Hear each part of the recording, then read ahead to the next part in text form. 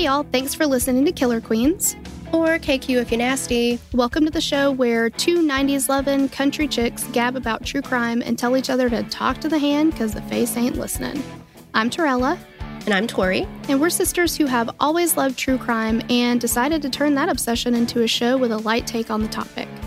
Kind of like diet true crime, it's all the flavor and fewer calories. Now with our show, you'll get true crime, 90s nostalgia, and a few four-letter words sprinkled in. Because I always say that Polly Pockets and true crime go together like peas and carrots. Be sure to check out our case submission form on our website at killerqueenspodcast.com and follow us on social media and YouTube. Now grab your Sunny D, your Gushers, and your Thai Beanie Baby, and let's get into the episode.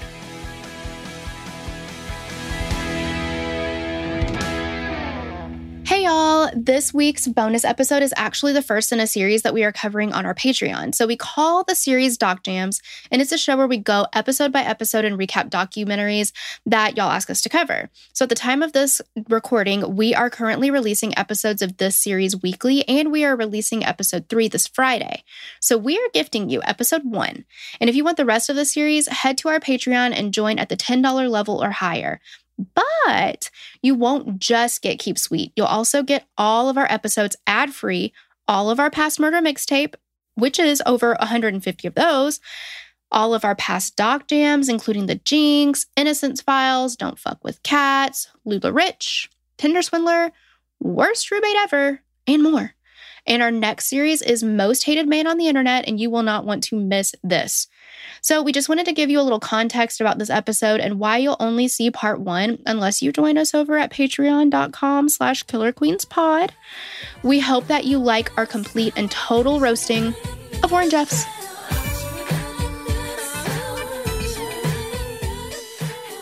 Lordy, lordy. Cats are peeing. Okay. Yeah, I wasn't really sure because we're not 40. No. It's not a 40-something episode, so yeah. Good. Okay. Nifty, nifty. Torella's not 50. Exactly. No. Felt like Lordy, lordy was appropriate because of all of the Lord. Yeah. All of the Lordin'. Exactly. Y'all, it's Keep Sweet, Pray and Obey. Pray and Obey. 4 episodes of pure insanity. Here's something that I think is quite insane. I don't think you're going to be ready for it, and I don't think they're going to see it coming. But you might agree. Okay. Calling creek a crick. I feel like that's pretty common here. I've not heard it. I don't say it, but... You've never heard it called a crick? I've definitely heard it called a crick. I don't hear it often. Oh, I think it just depends on who you're talking to. Well, sure, but I don't have lots of conversations about a creek either, so... Correct, yeah. It's just something that I take personal issue with. That's personal issues. Yeah, it's personal issues. I mean... which I don't want to talk about.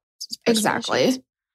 Our dream, we found a house that we really wanted to buy that had a creek behind it. And it was so beautiful. And it was like just outside of our budget, which was not a problem for me. I was like, I don't give a shit. Like, figure it out. But Andrew was like, budget. Did you add a creek budget?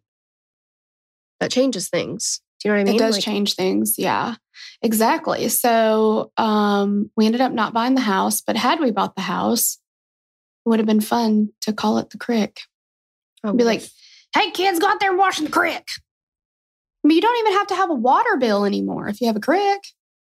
See, and that is how you bring it back into the budget. Exactly. I didn't even think of that then. God. Right? Even though that neighborhood didn't have a pool, though. So, well, but you got a crick. But the crick. I mean, there we go. It changes it again. It's the world's community pool. Exactly. All right. Yeah. I think we're done with that part. Okay. So Keep Sweet, Pray and Obey. It's on Netflix. Should you want to watch it? We do have some trigger warnings. We've got references of religious manipulation / cult practices. This is big fat occult. Sexual abuse, including minors, and domestic abuse. Yuck. And dirty old men. Mm-hmm. Yeah. Here is an overview of this episode. Rule and Jeff's family members and ex-wives discuss life in the fundamentalist Church of... I knew it. Wow. I knew it was going to happen. I was struggling on fundamentalist, and I don't know why. And Yeah, then I knew it was a slow after fall. that. Yes. It was like in my favorite one at a Dog Park, of course, and America's Funniest Home Videos. Dog Park is my number one favorite. But the second favorite is when they do the skiing ones and people just fall and fall and fall forever. It's interesting that those are your favorites when you have had it doesn't trigger two me. serious foot injuries at both of those places. Correct. Wow. Yeah. That Got is trampled by a herd of dogs at the dog park. Got your My ass cakes. flew up 20 feet in the air. Yes. You busted them cakes and you popped something in your foot. I think I broke my foot then. I am telling you, it broke. It swelled up like 8 times its size. I couldn't put any weight on it. And I cried. I waited to cry until we weren't around people because I was so embarrassed. Everybody's like, "Oh my God, are you okay?" And I was like, I'm fine. And then we left and I was like, part sweet. Yes, it's equal part sweet when people check on you, but it's also like, don't talk about it, don't talk about it. I don't want to talk about it anymore. And then we get to the car and my foot was so big and it hurt so bad. And I was crying and Andrew was like, "It's not that bad." I was like, "Yes, it is." So I made him drop me off at Dad's. I remember. Because Dad cares. Exactly that. Mm-hmm. Yep. Dad was cares. like, "You put your feet up and let me get you some eyes." Like, thank you. Yes. And my foot still is wonky looking. Well, because you keep on fucking breaking it, doing shit. Well, that's the other foot. Oh. Anyway, yeah. But what you did was all of that. God, this is going to be a 9-hour-long episode because we can't stop. Okay. Can't shut All right. up. Let me just take it from the top. Go ahead. Rule and Jeff's family members and ex-wives discuss life in the fundamentalist Church of Jesus Christ of Latter-day Saints and the role of polygamy. Now, to be fair, that's a long title for a church or a religion. Mm-hmm. Fundamentalist Church of Jesus Christ of Latter-day Saints. It's a lot. It's a mouthful. It's all I'm saying. Too many words. Yeah. And thanks to Olivia for writing this up. Oh my gosh. We love you and your precious almost born baby. I know. I wonder if by this time, if this little nugget will be here. I sure hope so. Maybe we should do a segment in every episode moving forward where we're just like, "Hey, baby." Peekaboo. Peekaboo. Just in case he's listening. Exactly. Might get a little too much. All right. So we start with some on-screen text. And already I'm pissed. Yep. "Wives, submit yourselves unto your own husbands as unto the Lord. I'm just going to do this. Because everybody who, like all of these organizations and like a lot of Christians and whatever, make a big deal about Ephesians 5:22. And there it is. That's fine. They make it sound like if you're a Christian, you have to do whatever your husband tells you because it says you have to be submissive. You have to submit to your husband. You have to do whatever it is that he says because it says so right here in the Bible. Submit yourselves unto your own husbands. And I went to a church one time where the guy quoted this verse and he said, "And you know what that means? That means if my wife is going to go make a birthday cake for somebody at church, you better believe she's making me a cake too. Because I can't handle somebody else having a cake and I don't get a cake. So she makes both of us a cake." And people like, amen. I'm like, okay, that's not what this means. So just before Ephesians 5:22 is Ephesians 5:21. And it says, "Submit yourselves to one another because of your reverence in Christ. Wives, submit to your husbands as to the Lord. For a husband has authority over his wife, just as Christ has authority over the church. And Christ is himself the Savior of the church's body. And so wives must submit completely to their husbands, just as the church submits itself to Christ." He's not done. "Husbands, love your wives just as Christ loved the church and gave his life for it." Remember, Jesus died for the church. "He did this to dedicate the church to God by his word after making it clean by washing it in water." It goes on and on. "Men ought to love their wives just as they love their own bodies." Okay. Yeah. So see how that doesn't just mean women just do whatever men say? There's never the context added, and it makes me so mad. Yeah. I personally wasn't listening. I was like, I hear you. I hear that, brother. Thank you. I like that. I'm going to do whatever any man tells me to do because that's what we're supposed to do. Okay, thanks for listening. Huh? Oh, we should probably add incest. Oh, yeah. Because listen to this. When I was 14 years old, they forced me to marry my cousin.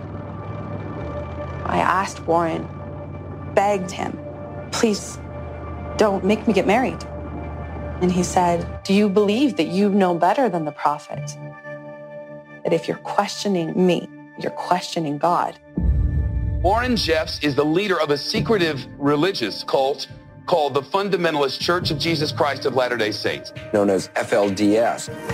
It's a far offshoot of the Mormon Church and supports the practice of polygamy. The more wives, the more children you have, the higher in heaven you'll be. We were so scared, you know. We were going to be condemned to hell if we did anything different. You have to submit yourself. Because it was for our salvation. You did whatever it took, even if it was wrong. You just did it. Please don't make me marry my cousin. Why do you have to say that out loud? Yeah. You really shouldn't have to. Yeah. You shouldn't have to. Yeah. So, yeah, we start, this is before the credits, but we start with multiple people talking about Warren Jeffs and his FLDS cult. And then a man starts talking about the moment he knew he was done with the church was when he saw a photo of Warren Jeffs kissing a child. And we see the photo of him holding a little girl and kissing her right square on the mouth. And we see footage of a woman during a press conference where she says that she followed her heart and told the truth. And someone says that to stand up against a multi-million-dollar church is to go against an entire lifetime of being conditioned on what to believe and fear. And the same woman from the press conference talks about other members of the church asking her why she wasn't being obedient to the church when she was going against the church. And the man who says he was done with the church when he saw Warren Jeffs kissing the young girl says that the hardest part is getting away from the church. And another woman says that eventually everyone will come around and see the light and wonder, what the fuck? Accurate. Yeah. All right. So we're at 4th of July, Salt Lake City, 1991. This is the Wall family 4th of July. And we see footage of like women setting up tables outside for a 4th of July celebration. You know, they're talking about what a happy day it is. And we meet Rebecca Wall, who says that even though she grew up in the United States, she knew that her family was different. They dressed differently from other people around them. They were taught that they were the one and only, quote, true people of God on the face of the earth. They believed in polygamy, which they referred to as plural marriage. We also meet Alyssa Wall, who says that for those of them that remember their lives before Warren Jeffs came along, they remember having good times with the people who worked together and cared about each other to grow the FLDS community.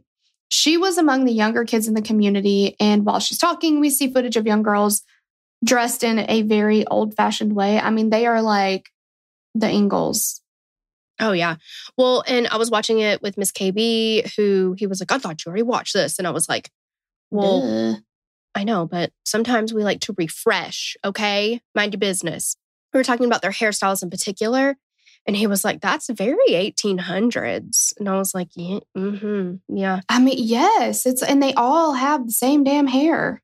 Yeah. Miss KB was like, it seems like somebody in that church really liked that hairstyle. And I was like, yeah, somebody must have, I know it was a he. It had to have been ruling at this point. They all have the same one. Yes. Every single one of them. But in the videos, they seem like they're happy and they seem like they're having fun. We'll get to that. Well, and listen, I mean, you will have fun if it's all you know. If that's the status quo. Yeah. Well, and also, I mean, the name of this is Keep Sweet. Yeah. And we'll definitely get to that. I have had the song stuck in my head all morning. I'll tell you what. Jesus. Oh my gosh. Yuck. I'm just going to we'll play it, but, Yep. Yeah. Yeah. Okay. So, She says that she was her mother's 11th child, but she doesn't recall exactly which number she was in like the whole family structure because there's more than one wife. So she doesn't know where she falls there, but she's her mom's 11th. Holy shit. Yeah, but she's like maybe 19th, I think. Yeah, she thinks maybe 19th in the Wall family tree total. Her father, Lloyd Wall, had 2 wives. Her mom, Sharon, was his second wife, and Myrna was his first wife. And we actually meet Myrna and Lloyd, who appear to still be together. Yes. She's better not what I was expecting. Yeah. So she said that Lloyd was her high school. I'm sorry. It's just something that Miss KB said. Because Lloyd doesn't say much at all. He says a few words. And finally, when he does speak, because Myrna does most of the speaking, which I think is fine because I would rather hear from her point of view, honestly, about this specifically. But when he does say something, Miss KB goes, wow, I didn't even think he was real. I thought he was stuffed. Because he was like, man, he didn't say a lot, does he? And I was like, no, but I could not stop laughing because he was like, I thought he was stuffed.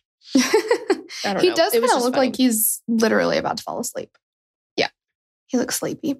So Myrna says Lloyd was her high school sweetheart. And she was like, I didn't know how I could share him with anyone else. But she said she was able to wrap her mind around accepting another woman in her family. My guess is that she did not have a fucking choice. But Alyssa explains that her father was a convert. And he was trying to figure out how to create his life in a way that he wasn't able to find in the mainstream Mormon church. And so the interviewer that's talking to them is like, it's unusual to convert to FLDS, right? Because most of the people that are in it were just born into it. Like, there's not usually people outside and be like, that's what I want to do. And so Lloyd and Myrna are both like, oh yeah, like you have to make a real commitment. It's very unusual to convert to it.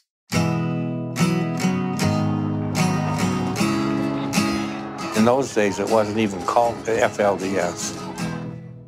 When we joined, it was just called the Fundamentalists. In the valley below me. In the valley. They call themselves Fundamentalist Mormons. They were forced out of mainstream Mormonism when the church outlawed polygamy over 100 years ago. In the sky above me. My brother, he joined it, and he'd say, you guys, you're drinking skim milk. You really need to have the meat. There are a jillion polygamous groups. Yeah, there are around. A lot of them. But none of them were trying to adhere to fundamentalism like the FLDS. And that's what intrigued me. Okay. Yeah. Okay. But none of them were trying to adhere to fundamentalism, and that's what intrigued me. Are we just talking about more than one wife?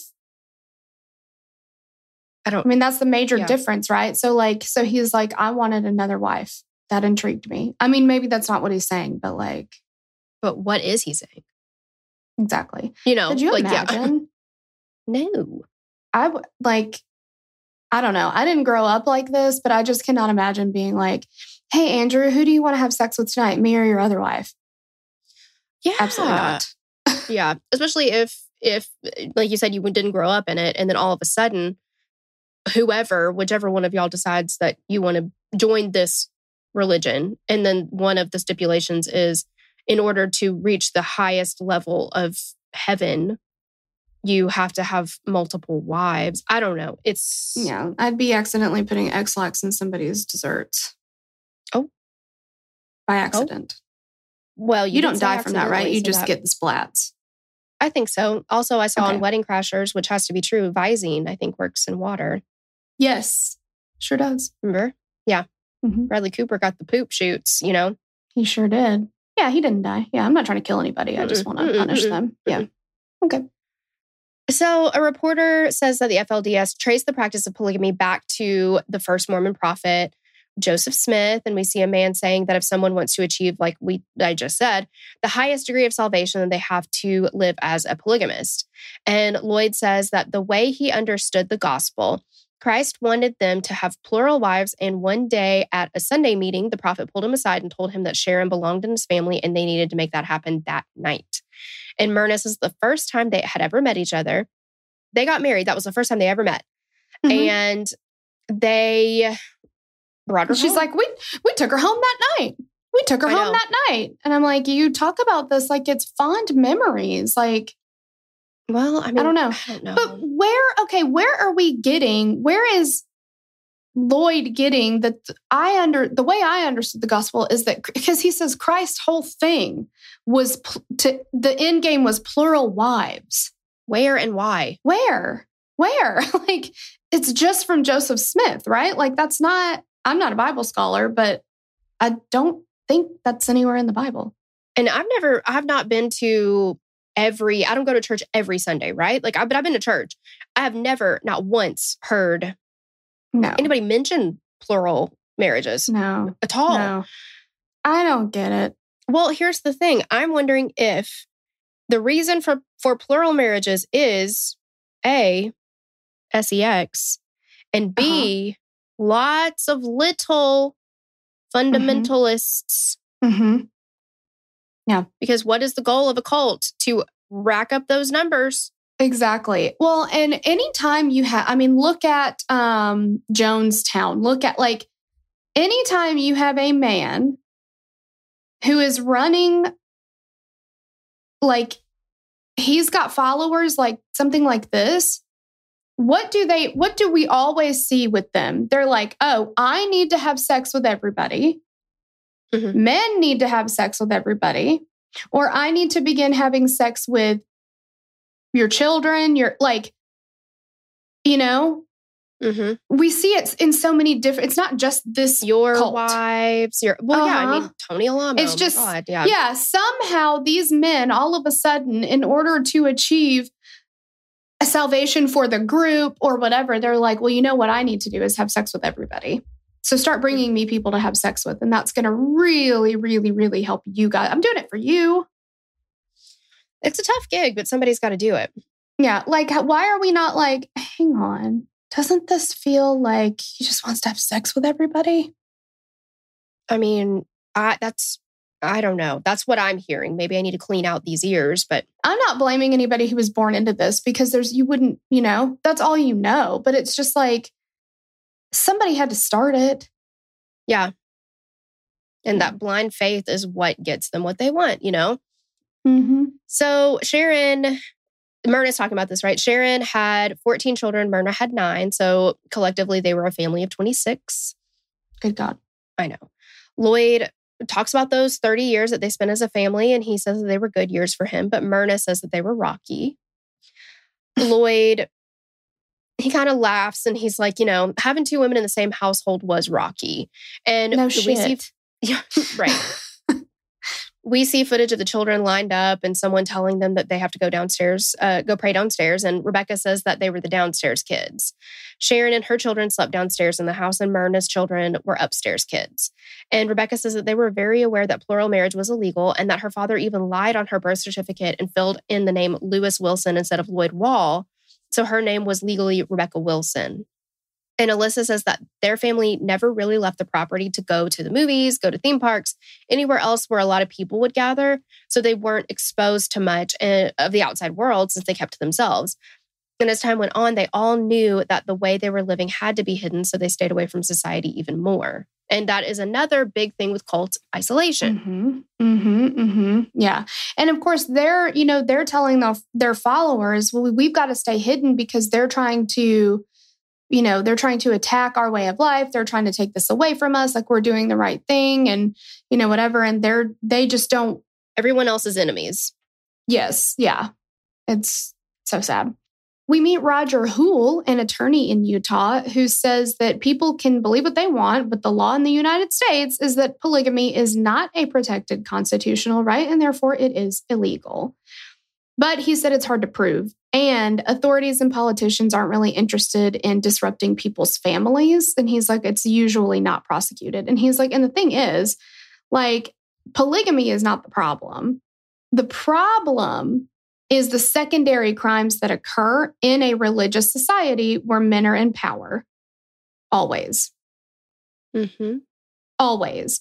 And he also said that he believes that most mainstream Mormons, such as himself, see the practice of polygamy as an embarrassment. All right. So now we kind of get back to FLDS. Wallace Jeffs, the quote, son of the prophet. So, okay, Wallace is one of Rulon's sons. And he seems to understand what's going on here. So he says the men in FLDS regarded the women as their personal possessions instead of actual human beings. And he appears to have like a farm or something, where he's got cattle, he's got livestock and stuff. And he's like, they just kind of view him as cattle, just another number, basically. You own them. That's what they're there for. Well, and we'll get into that with how many wives Rulon had. Are you going to continue to call him Rulon? Because I don't think I can handle it. That's what everybody said, Rulon. No, they did not. They said Uncle Rulon. Some of them said Rulon. Some of them said Rulon. Nobody said Rulon. Well, then maybe I did. It's not Elon. Should be. Okay. So he said, when your mom and dad, like, you know, tell you that, and he kind of put emphasis on mother too. He's like, you know, we were taught this stuff from both of our parents. It wasn't just the fathers teaching this. The women fully believed this and they taught it too. But he said we were taught that in order to get, like you said, to the highest degree of the celestial kingdom, you have to have at least 3 wives. And if you don't at any point have at least 3 wives, then like, what the fuck are you doing with your life? You're a mess. Mm-hmm. Okay. You're not going to reach the highest degree. Now, what does the highest degree get you? Well, that gives you the ability to have spirit children. You can create your own worlds, your own galaxies, your own universes. You essentially become a god. And then the interviewer says, well, what happens to the women? Do they get their own universes? And he laughs and he's like, yeah, I don't know. Nobody ever asked that question. It's kind of a gray area. They didn't teach us anything about what happens to women after. It pretty much doesn't matter. You're just a wife. Yeah. You get to be a wife. Is that not enough? Like, and again, he's not of this belief, at least anymore, but he's just like, yeah, we didn't talk about that. Like, obviously. We see a home video of the girls singing about their dad being American made.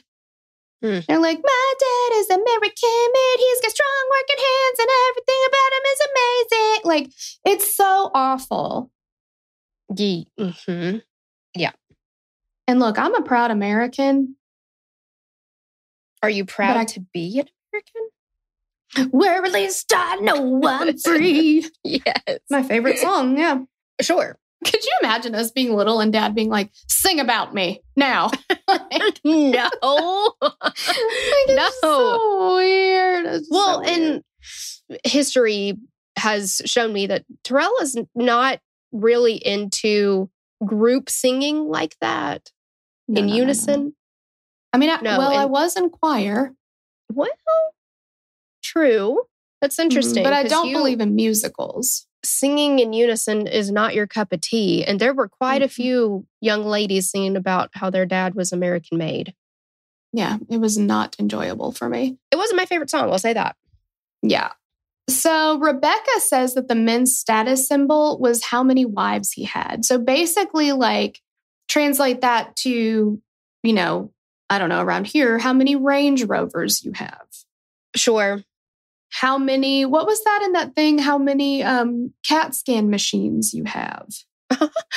Do you remember that thing? Now I do. What was that? It was like a 10 Commandments thing, but it was like funny. Yes.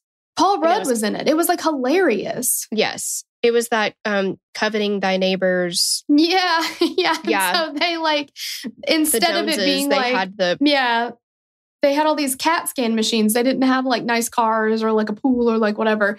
And so this guy became obsessed with just buying like many, many CAT scan machines. Wasn't that the guy from Wet Hot American Summer? That was... Yes. Yeah. He was the one that was... Is he also in Party Down? Yes. Yeah. Yep. Yeah. He's so funny.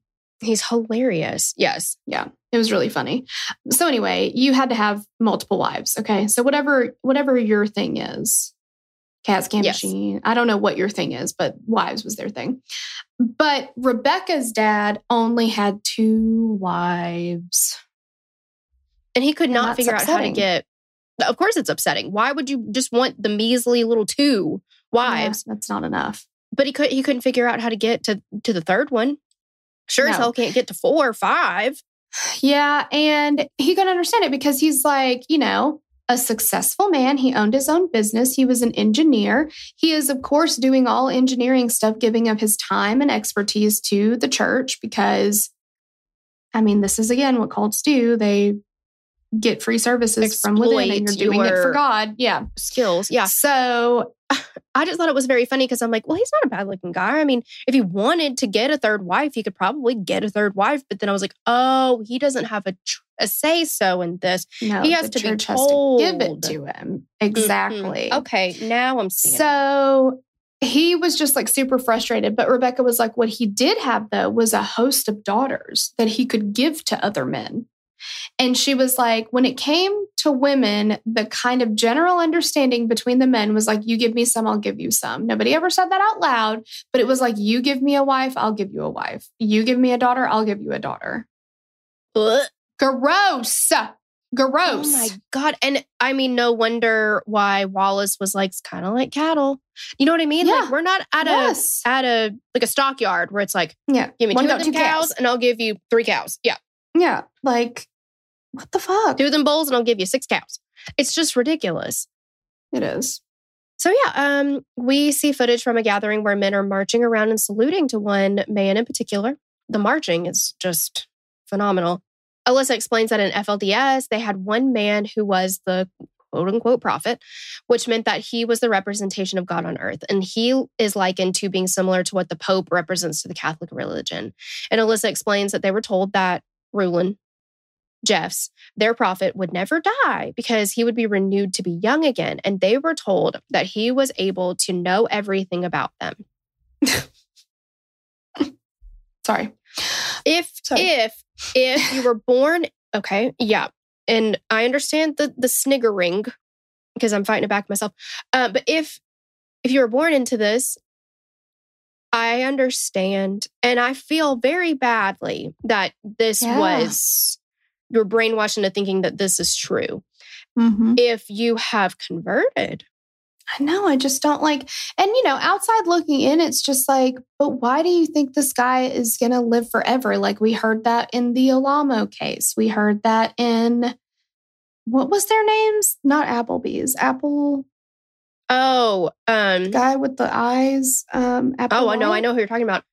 Applewhite. Yeah, like, it happens in so many Heaven's other places. Gate. Yes, Heaven's Gate. But it's just like...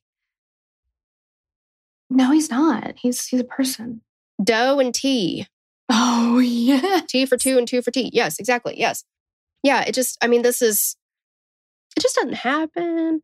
And he doesn't know everything about you. He might have spies to tell him everything about you, but he doesn't. But he's supposed to know what you think. He's supposed to know what you feel. He knows all of your deepest, darkest desires that you've never shared with anybody. He can look at you and know everything that's happening in your brain. So you are not to think about anything other than God's will.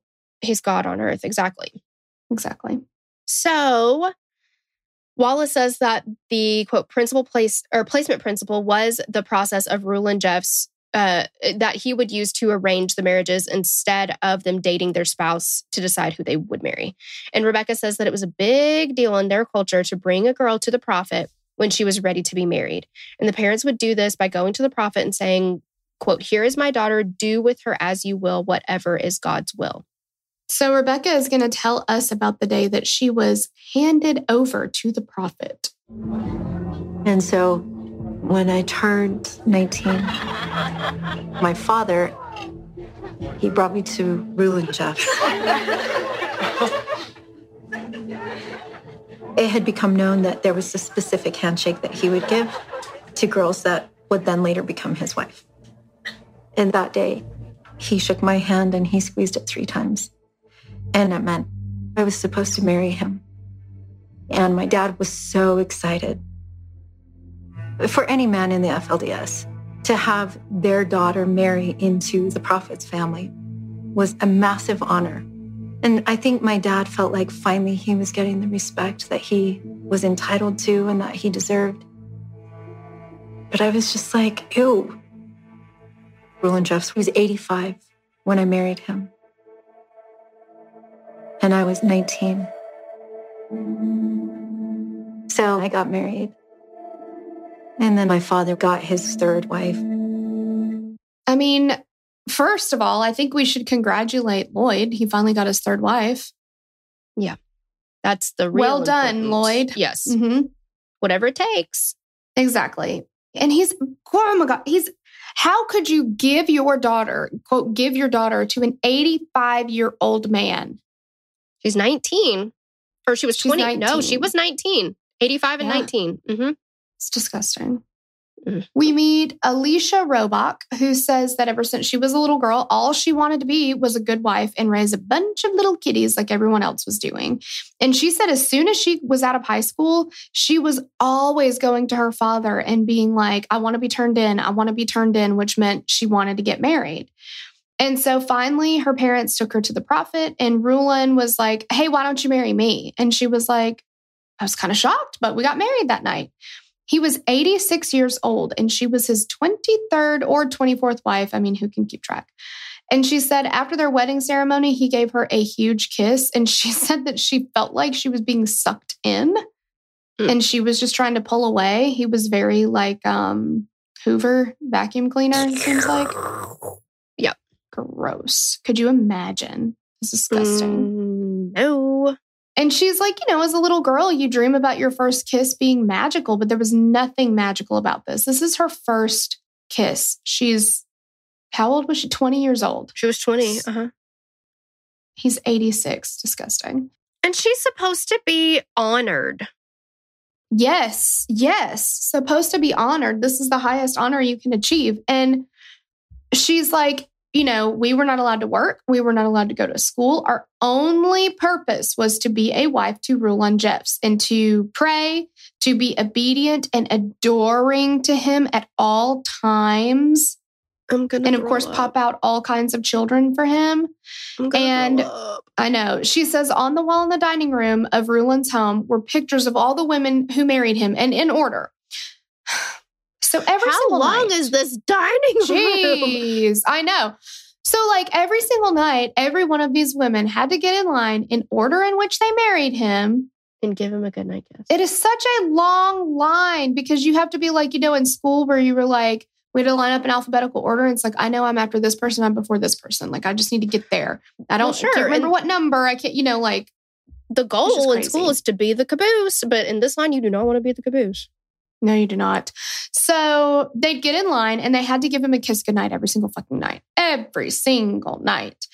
And she was like, this line took so long and I hated kissing him after he'd kissed a bunch of other women. Well, sure. And she's like, oh my God, it's just a kiss. Why is it taking so long? Yeah, just go on. So she said when it was her turn to tell him goodnight one night, she went in and he said, you're going to stay with me for some lovemaking. Gross. Who calls it that? And she didn't know what it meant. An 87-year-old man. Yes. And she didn't know what it was. And she's like, I didn't know how babies were made. I thought that you made them when you kissed because that's all she knew about. She didn't know anything else. She's 20 years old. Dude, I know. And that really hits home how little they were taught because that is something that I thought when I was, let's say, 10. 8. Mm-hmm. Yes. Because we came from a family, Miss KB was like, if you're old enough to ask, you're old enough to get an answer. A real answer. I learned that the hard way. I learned that the hard way. We both did. Oh, yeah. Yeah. Yeah. You don't watch Beethoven Second and figure out how to sneak puppies into the house by asking your dad how babies are made and him coming up with some crazy story about a stork. And then you're like, I'm going to try it. And then you're like, oh, dear God. Oh, God. Oh, God. I'm finding it out. I didn't understand. I thought that scene was funny, but I guess I thought it was funny because she was sneaking the puppy. I don't know. I didn't understand why it was so funny. I didn't understand exactly what really happened. Making it up and yeah. So when I asked Dad the question, I thought he was going to tell me about the stork because I thought that's the answer. And then he told me about sex. And I was like, my eyes were so big. I was like, oh my God, what is happening? Mm-hmm. Yeah. So, old enough to ask or old enough to get an answer. And you know what? Now that I'm a parent, I'm going to follow the same rule. Because I think you don't want to make sense. You don't want to have a 20-year-old thinking that exactly. Yeah. Here's something, and I'm not trying to be whatever, but I'm just being like fucking honest here. I feel like if you never told a group of children about sex, about anything, I feel like boys would figure something out faster than girls would, because I feel like our bodies, they're just obviously not made the same, but like boys get random boners. Like, you know what I'm saying? Like these girls had no idea.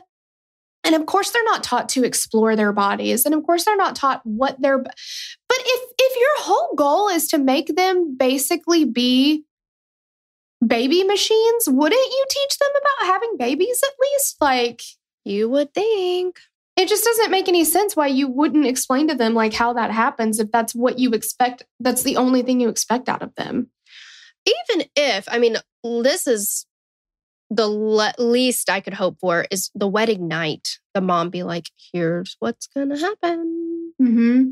Do you, that show, The Great, when Catherine gets, it's the first episode, when she gets there and she's so excited about that night because she thinks it's going to be this great love affair and like all this stuff or whatever. And her servant in her room is like, you do know what's going to happen tonight, right? And she's like, yes, of course I know. My mom explained it to me. And then she like goes on this thing about how like the two souls become one and you watch the stars and you weep even a little bit because of how beautiful it is. And like, then you lay together and you recite poems to each other and like all this stuff. And she's like, that's it, right? And Mariel is like, yeah, pretty much. Okay. Just making sure you know what to expect. And then, of course, he comes in talking to his friend, has sex with her while he's still in conversation, like, and then leaves. 4 pumps and then, yeah, and that's it. And she's just like, oh my God. Like, yeah, exactly. All right. But anyway, so Alicia had no idea what was going to happen. She didn't know what lovemaking was. And so she's like, I didn't expect him to ever touch me physically. I thought kissing was as far as it was ever going to go, right? As one would hope, yes. Yeah. So Alicia says, you know, she got undressed. She had to go to his bedroom. And Rebecca recalls him rolling on top of her and just instructing her to spread her legs.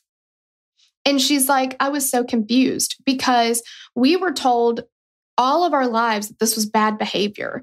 Like anything that they did know about sex was that it was horrible. It was a sin, you know, like you're not allowed to do this. And she's like, so I couldn't understand it happening at all, but I also couldn't understand the prophet of God doing this to me because I thought we weren't supposed to do it. You know? Can you imagine? I cannot. And Alicia's like, so of course he obviously immediately falls asleep. Of course. I can't believe his ticker allowed it to happen. I know. And she said, then he started elbowing her a few minutes later and he's like, I need to go to the bathroom. I need to go to the bathroom. And he's 86 fucking years old, so he can't get there by himself, really. So she's like helping him get up, trying to get him to the bathroom. He doesn't make it.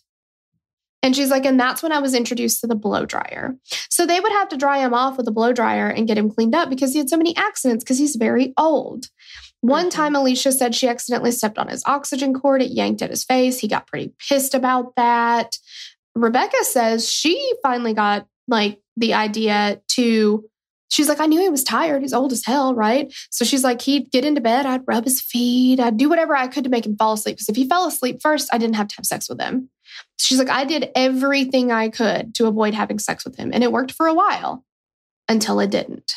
Keep sweet, no matter what. That's the road to perfection.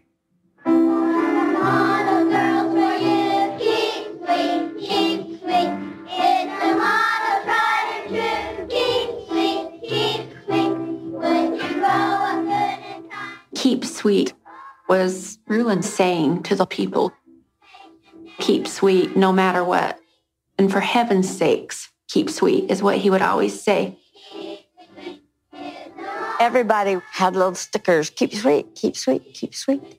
And he had shoes that had keep sweet on the bottoms of his shoes. I thought that was pretty cute. It meant to be in control of your emotions, and you didn't display things like anger or resentment or frustration, especially towards the fathers and husbands. Keep sweet no matter what. And it became more and more drilled into us, the keep sweet. Okay. So the keep sweet on the shoes is pretty cute. Oh, I thought that was pretty cute. It's not pretty cute. It's fucking weird. And also, I hate, we're going to hear, I'm sure, Warren Jeffs speak. Mm-hmm. Rulon and Warren have creepy ass voices. Oh my God. Warren, I would say more so, but yes, still. Absolutely. Yeah. But still. It's awful. It's just weird, man. Like it's, ugh. Mm-hmm. So we meet Charlene Jeffs, and she's actually the one in the beginning that's like, what the fuck? Mm-hmm. But she says that Warren was actually the main proponent of Keep Sweet over Rulon. And Wallace, Warren's brother, says that Warren is 8 years older than him. And then he's like, no, hang on. Oh, no, he's 6 years older than me. And Miss But why can't he remember? Because there are 97 He's like, I don't fucking know. He's older than me and he's not younger. So he's somewhere in that. I don't know. Like, yeah. Well, Miss KB was convinced that Wallace was older. And he was like, no, he's not. He's not. Warren's not older than Wallace. And I was like, no, he just said that Warren is 6 years older than him. And he was like, I don't believe it. But I don't know. But yeah, no, he had, I know. He had 62 siblings, 32 brothers and 30 sisters. 62. Now, but Rulon did have 24, 25 wives? No, more than that. We'll get did there. He have more? Oh, that's right. Oh my God, yes. Because honestly, that's considering how many wives he had, that's a fairly low amount of siblings, don't you think? I mean, yeah. Once you do long division. I don't do math. I'm too pretty to do math. Either. I don't. Yeah. It feels like a small number once you get right down to it. Yeah, I don't. But I mean, I'm sure that was because he was marrying people into his 80s and he was no longer able to have children anymore. Like, well, and I mean, God, can you imagine if you had that many wives? And how do you, well, I was going to say, how do you even give everybody enough time to even, but it doesn't take much. No. Just a dab will do you. Because we're certainly not interested in a woman getting anything out of this. Now, let's be honest. Do you think that any of those women wanted it to be longer than? Exactly. They were probably like, thank God, get out of here. Yeah, exactly. But anyway, so he said that he didn't know all of them when he was growing up because some sisters had grown up and gotten married before he even knew who they were. And Marilyn, they called her Mother Marilyn, was Warren's mother. And she pushed her sons to be close to their dad to ensure that they would be the successors and leadership of the church after their father. She's not playing around. She's like, I know what my end game is here. Yeah. She's like, sons, you better get in the fucking game. You better get in there. She's like a stage mom, but for her, I don't know. So anyway, yes. If the interviewer asked if Mother Marilyn was especially close to Lauren, he says that she felt that Warren was special because he was born 8 weeks premature. So he was, quote, close to death at birth. And previous prophets came to her and said that he would survive and be a very special person. That could mean so many different things, but okay. Sure. And also, no, they did not. But their father also believed the same thing. And Warren always had a holier than thou attitude and came across abrasively. Plus, he's goofy as hell looking. And this mother effer, well, he was effing everybody, so it wasn't just mothers. But he... Oh my God, he's Motherfucker Jones. He is Motherfucker Jones. I slipped my hand. While she was sleeping, I slipped my hand into her and they're like, purse. Oh, her purse. Okay. Thank God. Oh, Motherfucker Jones. Yes. But now, as someone who loves to sing but can't really do it, I don't see that I'm much like, I hope that I'm not as bad as Warren. Warren loved to sing, but good God in heaven, the singing. At least when I sing, it's like a couple lines. He sings whole songs and he's so bad at it. He sings whole songs. I submit to you, he can carry a tune. Sure. It's creepy sounding. That's what I'm just saying. For what they're going for, he's got it. You know what I mean? Yep. He's got it. I think that's bad. I don't like it. Yeah. Oh, it's bad. So Rebecca says that she doesn't think that he was very well liked because he was the awkward son of a powerful man. And we see footage of him awkwardly singing when she's talking about him. And I'm like, oh God, somebody make it stop. Somebody make it stop. Mm-hmm. But she says in comparison to his brothers, he didn't seem to stand out besides that he was smart. And she didn't think that he saw that he would eventually be the man in power, but he had a keen ability of learning the best ways to manipulate people. Mm-hmm. And the interviewer asked Wallace when he began to see the signs of what Warren would become when he grew up. And he explains that when he was 16, Warren began getting uncomfortably cozy with the sisters of the family. And the brothers started to notice and to report to their father. And their father just told him to drop it and not to talk about it because he was handling it. And he's talking about his own sisters. Mm-hmm. I mean, there's 30 of them to choose from, apparently. So sure. But there's also 67 daughters in every other family around you. So could you not pick a daughter that isn't your fucking father's daughter? Well, and also you are basically FLDS royalty. So you could pick anybody that you wanted. Exactly. He's like, nah. I'll have sister, whatever. Yeah, that's just so weird. So Roger discusses how the Jeffs family operated the Alta Academy, which was a chorus program. The good ship, lollipop. Well, how do they even know the song? I know. If they're not allowed to watch Shirley Temple. Exactly. So it was a chorus program that trained and educated the FLDS community in the ways that they were expected to behave as members of FLDS. So religious content was embedded in everything they did. And of course, some things were omitted. Wallace says his father didn't want the world's teachings for his children. Instead, he wanted them to learn the priesthood teachings. And he's like, somebody had to be the principal. So Rulon pushed Warren into being the principal, which I feel like it didn't take that much pushing.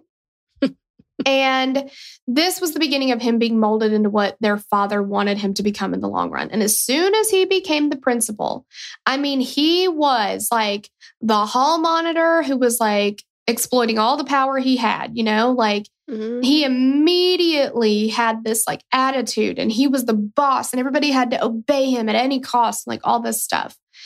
And Alyssa says that Warren would always say, perfect obedience is led by a hair, which I hate hair. It really grosses me out. I can't clean out a drain. I'll barf. If I get a hair in I can't even talk about it.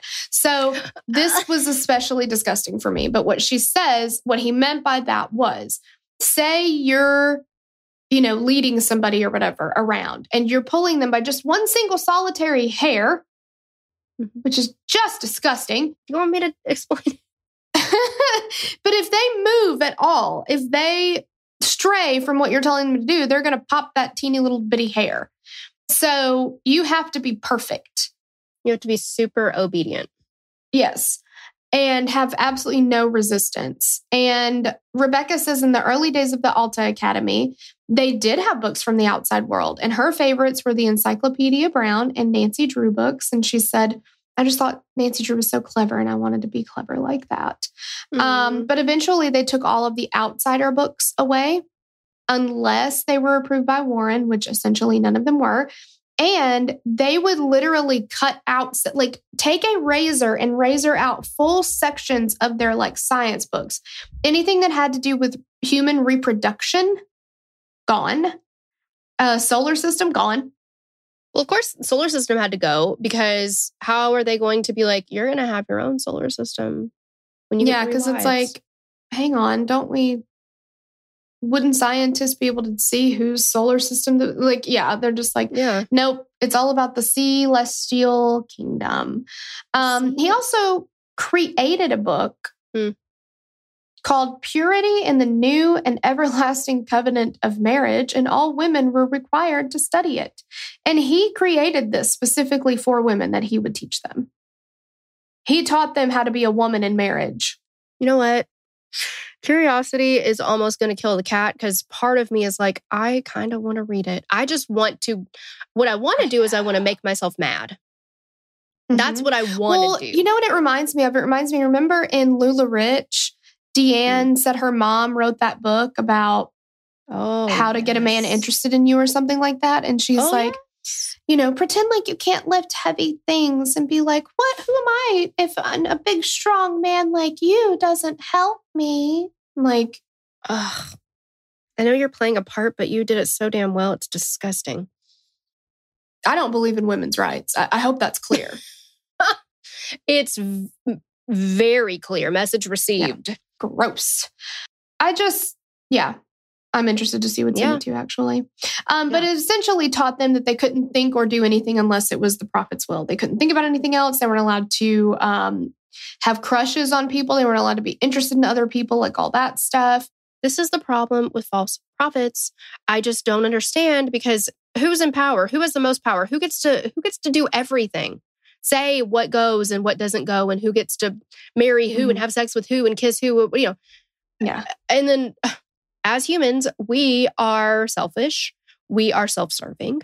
We, are you seriously? Yeah, who benefits from all of it? Exactly. He's got more money than anybody else in this compound. He has all these wives. He's having sex with anybody he wants to, anytime he wants to. Like, exactly. And he's telling everybody, like, keep sweet. Do not complain. Yep, no complaining. No being upset. No asking questions. Of course he came up with keep sweet. Like, it just, oh my gosh. Yeah. Maybe you should keep sweet when somebody trips over your oxygen cord. That's true. Yeah. What about you, keep it sweet, dick? Alicia says that to even think about having a crush on somebody was not okay because that would cloud your judgment from what the book taught about the prophet's will. Your channel would get clogged, right? And then you wouldn't be able to think about the prophet's will and it would just get clouded, like all this stuff. Well, crushes do gum up the works. Well, sure they do. The interviewer was like, did you ever have a crush on a boy? And she said, oh yeah. I mean, I'm human, And she's like, I even had a crush on a guy when I married Rulon. And she starts laughing though. And she's like, he didn't catch it. His Rulon's channel must have been clogged or something because he didn't figure it out. Like, of course he didn't because he doesn't know what you're thinking. She's so I love cheeky. her. I love it. Yeah. So on August 6, 1998, Rebecca recalls that Rulon was sitting on the sofa talking to them when he just slumped over all of a sudden like he fell asleep. And one of the other sister wives shook him. They all called him father. Father. Like, Father. What's wrong? Father. What's wrong, father? And could you imagine? No. Don't finish it. No. I know. How? That's so gross. No. I even get kind of weird. I understand it. Like if you're talking to saying like, hey, go ask dad. But if you're like, go ask daddy. Like, I don't know. That's just. Yeah, we have an aunt I don't know. that referred to her husband as daddy always. Not in a porno kind of way, but that's just, she always called him that. And it was weird. Yeah. Daddy, what do you want to eat? Submissive. And he would shake his glass with ice in it to get her to refill it and stuff. Yeah, and she had 3 jobs and he didn't, It's neither here nor there, but it kind of goes. But anyway, he comes to and he's very disoriented. And that's when they found out that he had a massive stroke. So they took him to the hospital. And when Alicia saw him afterwards, she said that he couldn't remember any of their names. He could barely walk, but he would just point his finger to her and be like, that's Snickle Fritz right there. That's the only thing I like about Rulon. Snickle Fritz. Where'd you get that? That's funny. Well, it is funny. And I think of Pineapple Express. Remember when that guy comes to buy weed and he's like, he's not getting the whatever, he's getting Snickle Fritz. Yeah. Maybe that's why I just had such a fondness for Snickle Fritz. Sure you did. Miss KB brought a good point up though. He was like, how the hell did he go to the hospital and nobody be like, what the hell are all these women coming to visit you for? Well, yeah. And did he really keep up with his wives' names before this? I don't know how he could have. I can barely keep my 2 children like, I'll be like, Ben, Jesse, whichever one you are. Like, yeah. It's just, you just say all the names. Sometimes I think I've even heard names. Well, I was going to say, I think sometimes you've thrown in a dog's name too. So. Yeah, exactly. I'm like, whichever one you are. Yeah. I don't know. Yeah. And we're at 23 or 24 wives at this point. Like, come on. That we know of. Yeah. So now we're going to find out that things are going to take a turn because Warren's going to step up. After Ruland's stroke, that's when things really took a turn. That's when Warren started taking over. Warren pretty much removed everybody out of Ruland's life. After the stroke, he said that Uncle Ruland needed to heal. From the time he had his stroke, Warren never left my father's side. He controlled everything that my father did, who saw my father. He controlled his appointments, controlled everything he did. Warren acted like it was Uncle Ruland telling him what to say. And yet, it wasn't. It wasn't Uncle Ruland. That's when Warren's teachings got so scary. The meetings were always just fire and damnation and Joseph Smith's dream of blood running down the gutters of the Salt Lake streets and things just pounded into our brains. What I hope is that Warren listened to Eminem's Lose Yourself before this happened. It's the only way to get yourself hyphy for stepping up to a cult leader position. Oh, sure. You're going to need to get real hyphy, especially if you're going to be telling people, you know, how blood's going to run down the gutters of the Salt Lake streets. Sure. Especially if the Olympics come. Oh my God. No, not the Olympics. Not the Olympics. I know. So basically, Warren was having all these revelations that the end of the world was coming soon. And this is so and she's classic like, cult. It's such a classic cult news. I know. And she's like, look, we had been preparing for the end of the world for a long time because that's like one of the, you know, Mormon things is like time is short. Time is short. Like Mormons have been preparing for the end of the world for a really long time. That was not surprising. And they're not wrong. Time is short, but for your life on Earth, right? Yeah. Yeah. But they grew up thinking that any year could be the time when the whole world would catch on fire and then everyone would die in the fire. And so the only way to survive this was that a piece of earth would be lifted up and away from everything else that was on fire. And you could only be on that piece of earth if you were considered worthy. And so Alyssa was like, anyone who didn't subscribe to the FLDS belief would be completely wiped off the face of the earth so that it could be pure for the righteous ones. And then the Olympics come to Salt Lake City. No, not the Olympics. I mean, I can think of nothing worse ever happening, honestly. So Wallace is like, all right. In 2002, the Olympics came to Salt Lake City. And that's when things really got screwed up. And so Myrna was like, Warren had told us if the Olympics ever came to Salt Lake City, which why has he got the fucking Olympics stuck in his head? He had to have known, because don't they announce like 4 years ahead of time, like where they're thinking about having it, or like he had to have known it was coming. Yeah, I don't know much about the Olympics. I've never really I don't either. Olympic. I feel like in the news, it will kind of be thrown out like maybe here or here, or like next Olympics will be here. Like, I feel like he had to know it was coming because what are the fucking odds? Well, and he's got to have something to be like, see? Exactly. See what I told you? Yeah. It's going to end. He was telling everybody, oh my gosh, if the Olympics ever come to Salt Lake City, we've got to get out of here because that's going to be the end of the world, okay? Like, God told me or whatever, that it's going to be the end of the world. The Olympics come here. So then it's announced that the Olympics are coming there. And so he's like, hang on though, guys, I've already got a plan. We are going to go to Short Creek, which is what they refer to as the creek. And so it's this little area between, like it's on the border of Utah and Arizona. And Short Creek was kind of created when, like in the 1930s, when the fundamentalists were no longer part of the mainstream Mormon church.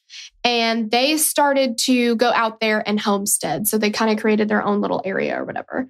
And they think that this area was picked because it's super remote and just kind of easy to go off the grid or whatever. So in 2002, Warren Jeffs told everybody, you have to do whatever you have to do. Sell your house, sell your business, get rid of all your furniture, but you got to move to Short Creek. That's where we're all going.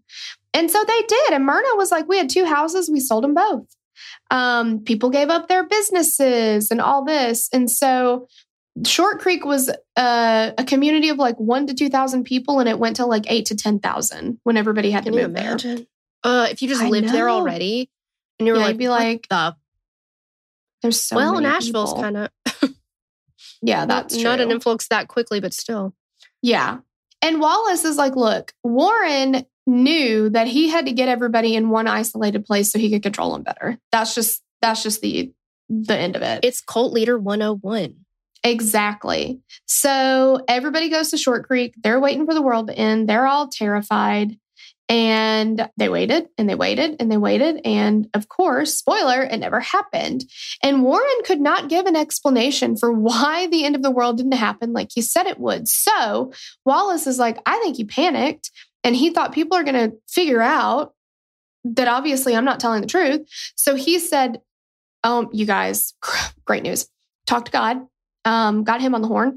And he said that this was actually, he says, hey, how you doing? And he was like, that was a test actually. And so he's going to graciously grant us a little more time. God wants you to be as righteous as humanly possible. So he's giving you more time to be obedient. Good news. Right. And also tighten it up. Because we're not being as righteous and obedient as we can be. So get your shit together. And also you're doing it wrong. Yeah. Yes. So on the afternoon of September 7th, 2002, Warren called for all of his wives. I don't know what room is big enough for all the wives, but he called them all to come to sing to Rulon because he wasn't feeling well. So all of the wives gathered in his room. They started singing to Rulon as he was laying in bed. And Rebecca says that she'll never forget how gray and translucent he looked. Yeah. And the next day he passed away. And it was super confusing to them because they were like, well, wait, but he's not supposed to die. Mm-hmm. And they were always taught that he was the last prophet that would bring them into the millennium. And that if they had faith, he would rise from the dead like Jesus did as a young man and give them all children. And Warren told the women that they all needed to wear white dresses for his funeral. So they had seamstresses working around the clock. Yeah. For 2 days to make here's a new number of wives that you haven't heard yet, for all 65 of the sister wives. I don't know exactly how old he was when he died. But if he was 86 when he married Alicia and she was like his 24th wife, he's had 40 more wives in like 2 years. Well, see, I was just doing standard math because I was like, all right, let's say that he stopped marrying people at 85, which we know it didn't happen, but still. Mm-hmm. And he started getting married at 20. He had to marry one wife every year. But that's not what happened. He would marry multiple wives in a single night. In a night. Mm-hmm. Yeah. That's just, can you imagine? Good crazy. God. And, I think Rebecca, she was like, it was just the sea of white. Like all you see is just white, white, white. And Wallace says that the funeral was very somber and he felt more confused than sad because he didn't know what would happen now that the last prophet had died.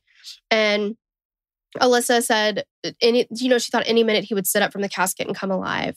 And when they closed the casket and put him in the ground, she wondered how he could possibly get out.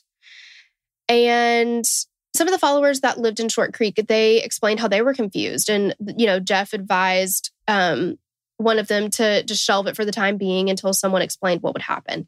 And Wallace says that his father's funeral was was completely controlled by Warren. He stood by the coffin the entire time during the viewing. He would not let any other sons stand up there. So Warren's not the only son. There are 30, as far as I can remember, 31 other sons or 32 other sons. Yes, absolutely.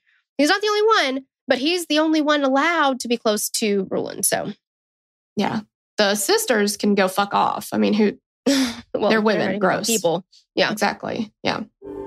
In the weeks after Rulin's funeral, Warren was speaking as though he was his father renewed. And his father had assumed his body and was still leading the people through Warren. And then it became, I am my father. Then one day he was sitting in the office and he said, real quiet, who do you think the next prophet is? And I was a people pleaser and I wanted to please him. And I basically said, I think you are. And he just beamed at me. But a lot of people didn't see that. So yeah, he still had to convince people, but he couldn't come right out and say it. He couldn't come right out and say, I'm the next prophet. He had to make up a story to justify it. At the general meetings where everybody gathered, he would call on certain of Rulin's wives to come and tell what they dreamed of and who they felt like was the next prophet. He had people step to the pulpit and validate his claims that he was the new prophet and that we were to get behind him. Okay. We hear audio of Warren calling up one of the sister wives, Naomi Jeffs. She's the 16th widow of Rulin Jeffs. And she says that if they really believe in Uncle Rulin, which is another super gross thing to call him, because she was one of his wives, but okay, and you're calling him Uncle Rulin and father, that they believe that Warren Jeffs is the prophet of God and she needs him to guide her. So he's just getting everybody to be like, I think it's you, I think it's you, I think it's you. And Alyssa says that in hindsight, he was very smart and methodical in how he handled becoming the new leader of the FLDS church. They all became just a part of his machine that he used at his disposal in the religion.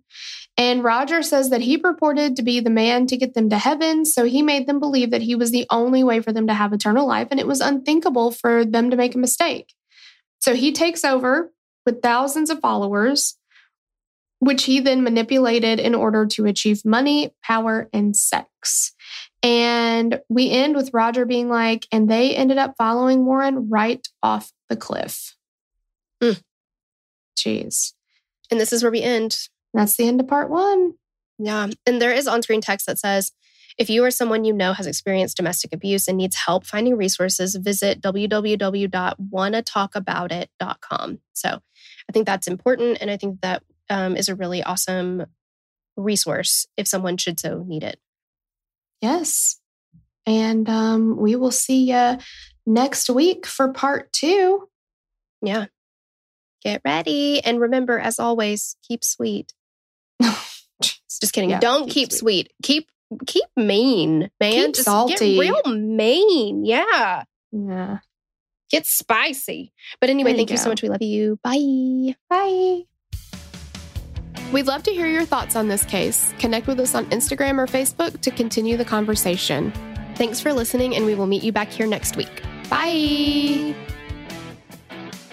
The theme song for the show is created and composed by Stephen Toby. You can find more of Stephen's work on SoundCloud. Our logo was created by Sloan Williams of Sophisticated Crayon. You can find more of her work on Etsy.